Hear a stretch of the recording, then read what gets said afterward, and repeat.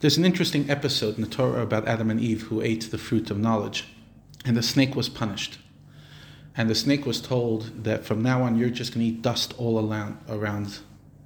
The question is that a punishment? That's a blessing. They don't have to work hard for their food. Their food is everywhere. And yet no one's going to say that a snake is blessed. Sometimes such kindness is not actually kindness. It's a curse. What's the point? The point is that in this world it's very hard to say certain things are good and certain things are bad events in our life. It's like Hashem told the snake, you're getting everything so that you don't lack, so that you'll never ask me for anything. In other words, get off me. Here, take your $1 million, sei mir gesund. In other words, it's not a real relationship. So too, parents who love their kids so much that they don't know how to say no, and there's no consequences for the action, and the kid gets a knife to play with. That's not kindness. That's kindness without discipline, but it's unhealthy. In other words, everything needs to be integrated in this world. Chesed and Gvura need and are integrated. Everything comes from the same God. And that's why we say, as we said at the beginning of this section of the Gate of Unity, that a person should take to heart that Hashem Hu Elokim, the Havaya, the name of Hashem that refers to revelation and kindness, and the name Elokim, which refers to Gvura and discipline, is the same God. In other words, they are the same thing. They're expressing two parts of the same idea. And one of the effects of this philosophy is how we relate to the tough stuff in our life. And every night we say the blessing, Baruch Atah Hashem, blessed are you God, Hamarir Haravim, who brings evening. In other words, we thank God for darkness. When a tragedy happens, we say Baruch Dayan Emet, blessed the true judge. When things are good, we say Baruch Hatov Amitiv, blessed is God who does good. In other words, one's not a contradiction to the other. We realize that even in the darkness, there's light.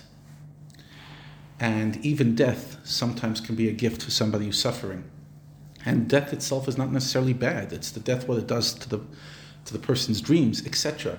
We're told that the death of a tzaddik is even a day of celebration. That's why Lag BaOmer is a day of celebration for Rav Shimon Bar Yochai,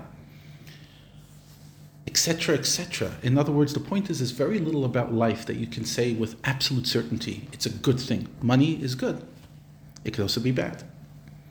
In other words, everything's integrated in this world. So Hashem's kindness could express itself in giving, but it could also express by not giving, by holding back.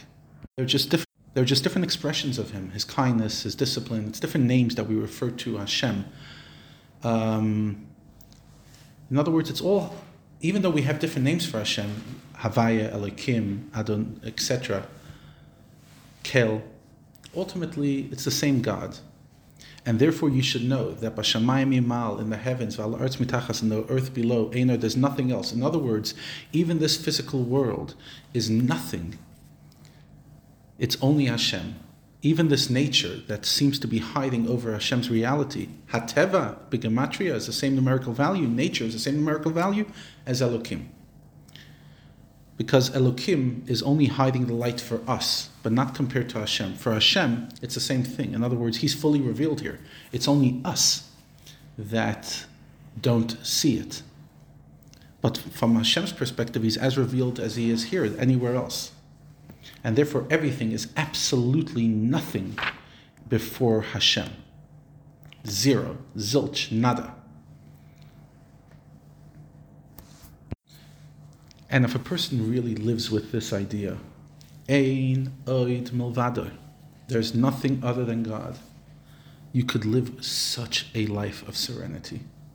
Because you call the bluff of this world. You're not fooled by what you see. You know that what this world is just a perception. It's a gift Hashem gave us that we don't see.